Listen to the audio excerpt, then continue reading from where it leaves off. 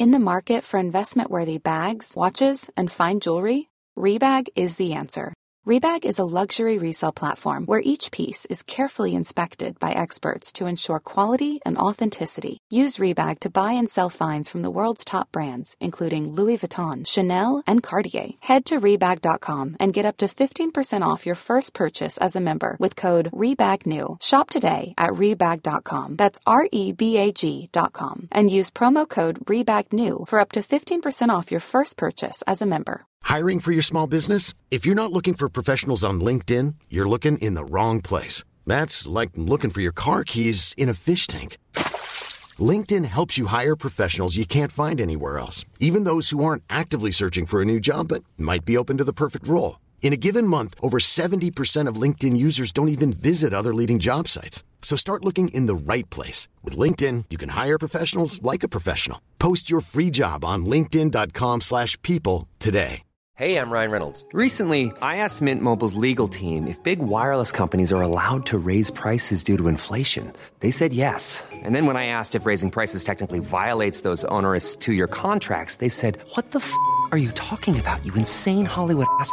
So to recap, we're cutting the price of Mint Unlimited from $30 a month to just $15 a month. Give it a try at mintmobile.com/switch. $45 up front for 3 months plus taxes and fees. Promo rate for new customers for limited time. Unlimited more than 40 gigabytes per month. Slows full terms at mintmobile.com.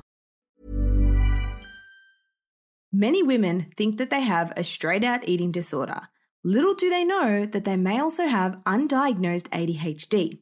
If you struggle with your eating and also have challenges around attention, focus, concentration, organization, being messy, being a little bit impulsive, and have trouble controlling your thoughts, you could have a comorbidity of ADHD. We dive into this today and talk about what the causes are and how you can start to get your life back on track. Over to Kylie to start the episode. The What's Eating You podcast is a series of mental health topics that are designed to make you think, learn, educate, and validate. Enjoy the show. Steph, thanks so much for coming back on the podcast.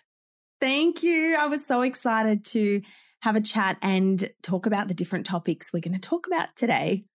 We've got a lot to cover. So you and I are actually going to record a couple of short episodes and we're going to go across a multitude of topics.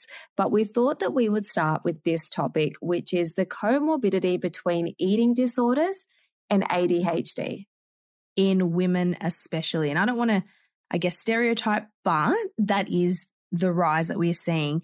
Through the pandemic, women realized they had undiagnosed ADHD, but even more so that their eating issues were linked to undiagnosed ADHD.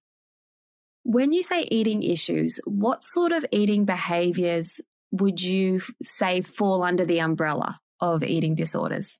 Yeah, and I love that you said that because eating disorders, disordered eating, happens on a spectrum. So it can be from anywhere to being obsessive with dieting or weight loss or calorie control to the point that it impacts your life, to having an eating disorder, which is, a diagnosed condition, binge eating disorder, bulimia, avoidant restrictive feeding and intake disorder. There's many that can fall in line, anorexia nervosa, but essentially, an eating concern is when your behavior, your thoughts, your feelings around food become problematic and interfere with your day-to-day functioning. Yes, that makes sense. And so if someone is noticing that they do have some, disordered eating habits, whether it is quite extreme or whether it's kind of on the more minor end of the scale, what are some things they should be considering in terms of, is there crossover with ADHD? Yeah, such a good question.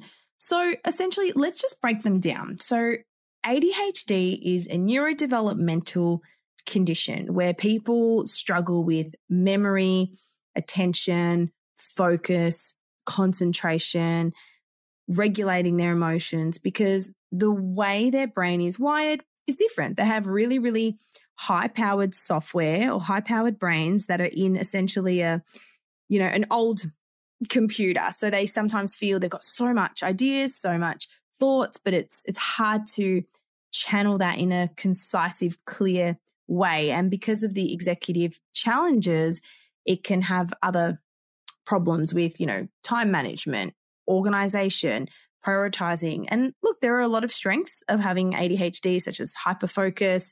A lot of people are very empathetic, but obviously everyone is different. And an eating disorder is a psychological condition. So we've kind of got brain and then we've got mental health, but ADHD can lead to a lot of mental health concerns. And usually people get misdiagnosed because they have symptoms of anxiety, depression that come from the executive dysfunction. So someone might say, growing up, I was told I was always late or I just couldn't reach my full potential or something was wrong with me. And obviously that causes secondary problems or what I call collateral life damage, low self-esteem, issues with relationships, etc.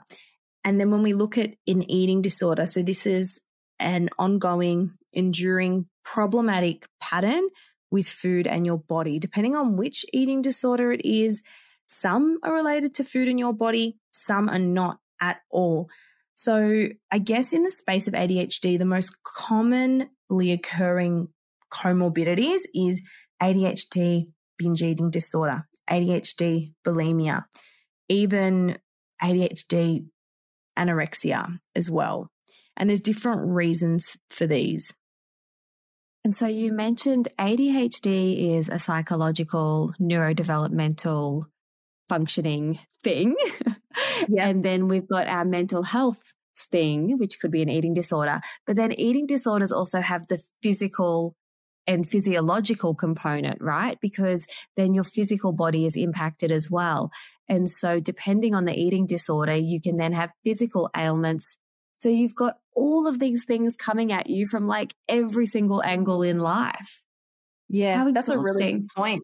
I actually didn't think of that, but you're right. Eating disorders can impact your physical health for sure. And especially with anorexia nervosa, it is complex because it then does become a medical issue as well. Not to say that eating disorders aren't as serious as other ones, but yes, there is that cross overlap. And it's interesting because a lot of people think that ADHD shouldn't be in the DSM, the Diagnostic and Statistical Manual of Mental Disorders, because it's not psychological, it's brain-based. However, we do need to essentially categorize it because it helps inform treatment. And there's so many, I guess, emotional or psychological impacts of the condition. But the reason they're not in the DSM-5, the criteria is very brain-based, is because the psychological part is hard to quantify. Like you can't really measure someone's anxiety or outbursts or rejection sensitivity. So this is why women don't realize they have it or it gets misdiagnosed because the criteria is very brain-based. Is there part of it as well, Steph, I'm just wondering out loud, in terms of someone that might have ADHD and struggles with organization or feeling a sense of control, that then an eating disorder becomes very attractive because that is a little component that they can control? Yeah, and control can be a big part of it. And I guess an eating disorder is attractive to people with ADHD because it meets a lot of the needs of ADHD. So ADHD, essentially inside the brain, there are different levels of dopamine and norepinephrine. So these essential neurotransmitters are responsible for your motivation, your organization, getting started on tasks.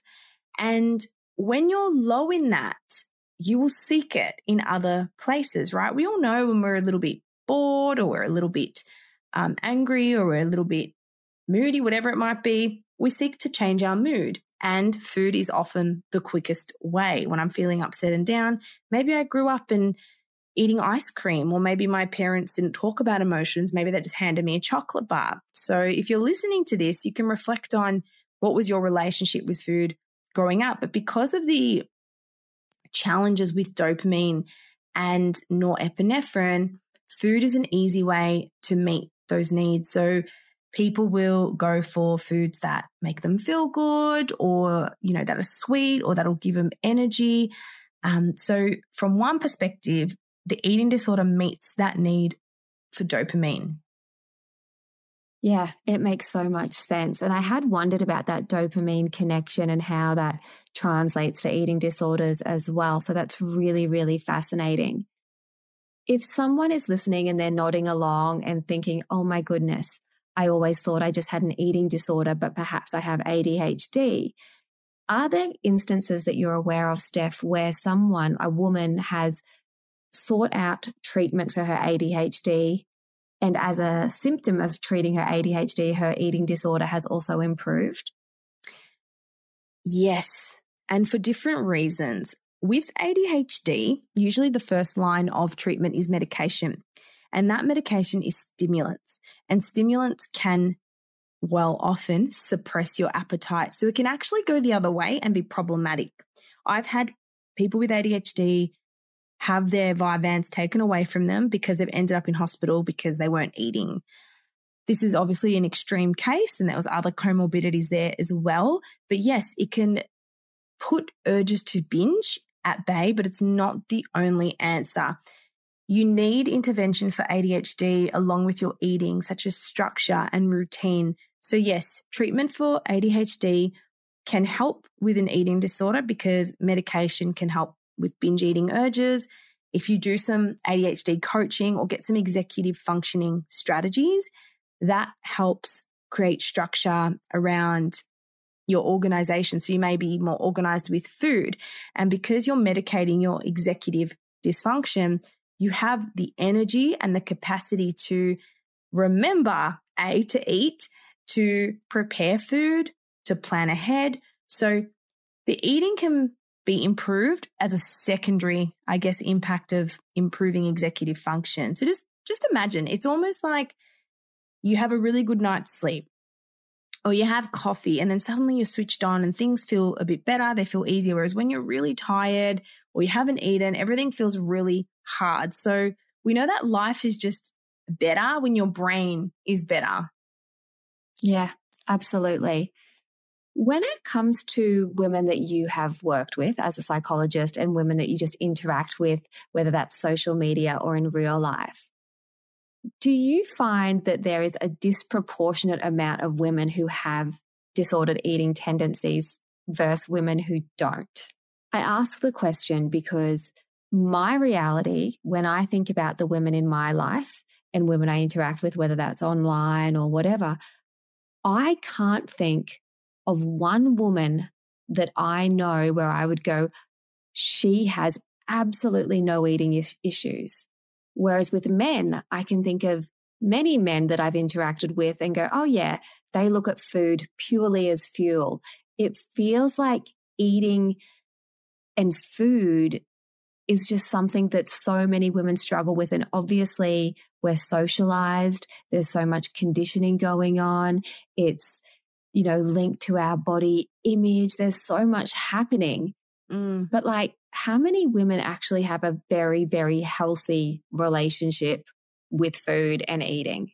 Yeah. And I agree. Everyone has tendencies, not everyone, but even yourself. I mean, I still have little things I'm unconscious or subconsciously not even aware of. And I think to answer your question, so many women have stuff they don't even think is stuff.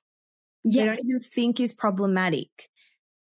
For example, I have this thing that I noticed, and I had to actually apologize to my partner because I lost it over a fork. I really like to eat with this specific black fork. It's just cool. It's sleek. Just makes me feel good. Same with the spoons. When I had an eating disorder, I had certain spoons I really liked. I didn't want to eat with the thick spoon. I wanted the long spoon or the black fork. And he'd put it in the dishwasher and I hadn't started eating and I got so upset. I'm like, that was my fork. Like, how could you take that away from me? And I got angry and then I got myself together. I'm like, I'm so sorry. But sometimes I just get hijacked by these little eating disorder tendencies where I have a cutlery preference and I was hungry as well. So I was vulnerable and that just set me off. But I recognized it straight away. I apologized and I ate with a different fork. So it was okay. But I want to know, do you experience the same thing? Obviously, you've experienced an eating disorder, but do you think you still have tendencies if you don't mind sharing?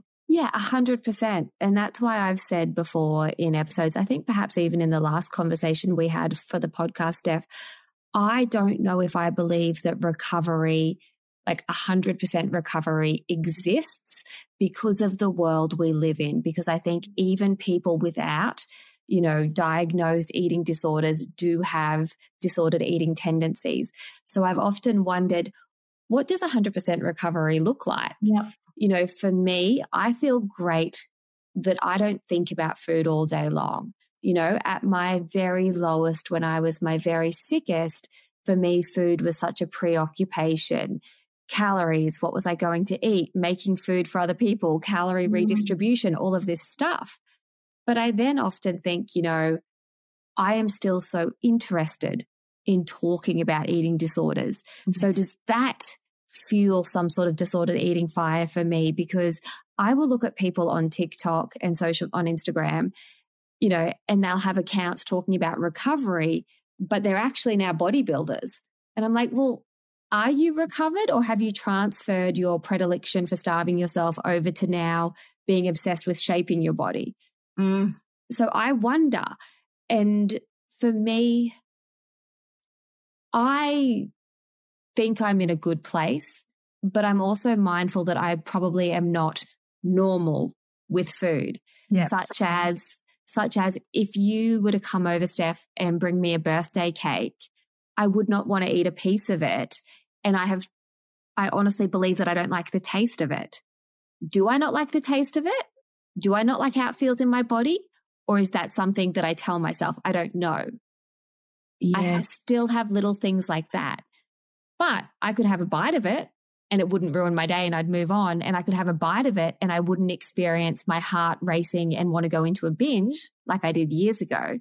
So for me, that's good. That's healthy for me, that I could easily have a bite. I could have a ice cream with the kids or whatever it is and not then go into this massive spiral and have to punish myself. I would just move on and eat normally. So yes and no. I don't know if that answers the question. I think the answer is recovery is relative to where you're at and what your goals are. Okay. So same. I enjoy food, but I eat the same thing every day. I have the same breakfast, lunch, and dinner. And it's because I enjoy it and it's easy for me. Whereas thinking of what to eat is stressful, but eating the exact same breakfast for 3 months in a row for some people may be considered problematic, but I'm not doing it because I can't eat anything else. It's just easy and efficient and achievable to me. And your career is talking about these things. You share food. You talk about it all the time. You know what I mean? I've had eating disorder coaches on before where they've transitioned from having an eating disorder themselves to coaching people. And I've left the conversation going, does that still, satisfy some sort of itch within them? Oh, 100%. So many people get into industries so they can still have some sort of connection. Now, I'm not saying every coach or psychologist is in it for the same reason, but a lot of people who've had a eating disorder will say they got into nutrition because of their eating disorder, or they got into personal training because it's normalized to be in that industry and talk about it all the time. So perhaps a need is getting met by talking about it for people. It's interesting. And a lot of people aren't healed. If we've got people listening right now, Steph, who are nodding along with this crossover between ADHD and eating disorders, what's one thing that you would want them to leave this episode with? Good question. And before I answer that, you asked me sort of what are the signs that you see or what people, I guess, present with. The way I know, and look, eating disorders I've done for a long time, ADHD not as long, but people will usually come to me with an eating disorder and they leave with an ADHD diagnosis because there's such a clear-cut presentation. It's the same thing. They have no structure around food. They binge eat. They're attracted to junk food. They're forgetful. They describe themselves as a mess. They're really hard on themselves, emotional. So it's just, along with the eating, I just pick up on all these issues with attention, focus, messiness, feeling like they're the problem. Maybe they've got relationship issues, struggle with their weight. So if you have that mixture of struggles with inattention, focus, rejection sensitivity, organization, but also with food, and if it's been going on for a long time, both, that's when it can potentially be ADHD. But if you're listening to this and you're thinking, oh my gosh, is this me? What can I do? Have a look at my videos. Head on over to my TikTok, Mind Food Steph. Watch my videos, because I think that is how a lot of people start to learn, or just look at content online that speaks about ADHD, how it presents in women, or eating disorders. And I think at the end of the day, like what you said, Kylie, with recovery, it's relative to you and your goal. Is this how you want to live your life? Are you okay with the fact that if I brought you a birthday cake, you would feel really anxious about it and affected? Is that something that's problematic, or you want to work on? You know, for me, I feel in a really happy and good place. I don't restrict myself of any food, but I'm still mindful of what I eat and my food choices and going to the gym. So I think there's a level of, I guess, structure or discipline that is adaptive and functional. I don't think it's necessarily healthy to go completely off the radar. So I think it comes down to that person and how they're functioning day to day and how they ultimately see themselves in their best light. Such simple but helpful advice. Like, how do you see yourself in your best light? Is this the life you want to be living? Yeah, physically and mentally, because so many people will be like, oh, I just want to go back to my high school body. I'll say, how did you feel then? I felt like crap. Okay, why 60 kilos? Why that number? People can't answer me. So do you really want it, or do you want it because you think that number is going to bring you something that you can't have now? So reflect on, if you're listening to this and you're thinking, I need to lose weight, I need to be this number, really reflect on why. What is it going to give you that you can't have now? But you're right, it's simple, but it's challenging. Absolutely. You mentioned your TikTok. You are prolific over on TikTok. Love TikTok. So incredibly helpful. You're so great over there. I mean, you're great on Instagram. You're great on your podcast, which tell our listeners about your podcast as well, please.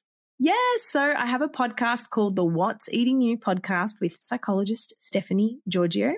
And we talk about all different mental health topics. We speak about borderline personality disorder. I have questions that people submit, which can be quite deep, dark, triggering. And I feel I'm in a position to comment on those conditions from a psychologist perspective and give some helpful tips and tricks.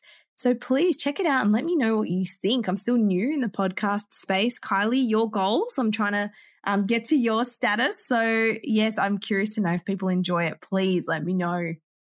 I'll pop a link directly to your TikTok, your Instagram, and also your podcast, because it is an incredible resource. And I'm sure our listeners will jump over and hit follow on the podcast as well. Steph, thank you so much for your time. Thank you. Thanks, everyone. Have a great day.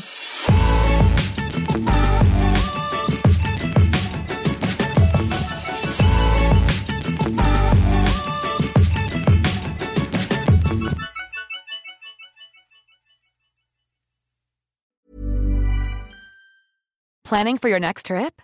Elevate your travel style with Quince. Quince has all the jet-setting essentials you'll want for your next getaway, like European linen, premium luggage options, buttery soft Italian leather bags, and so much more. And is all priced at 50 to 80% less than similar brands.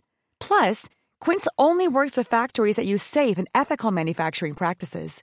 Pack your bags with high-quality essentials you'll be wearing for vacations to come with Quince. Go to quince.com/pack for free shipping and 365-day returns. Planning for your next trip? Elevate your travel style with Quince. Quince has all the jet-setting essentials you'll want for your next getaway, like European linen, premium luggage options, buttery soft Italian leather bags, and so much more. And is all priced at 50 to 80% less than similar brands. Plus, Quince only works with factories that use safe and ethical manufacturing practices.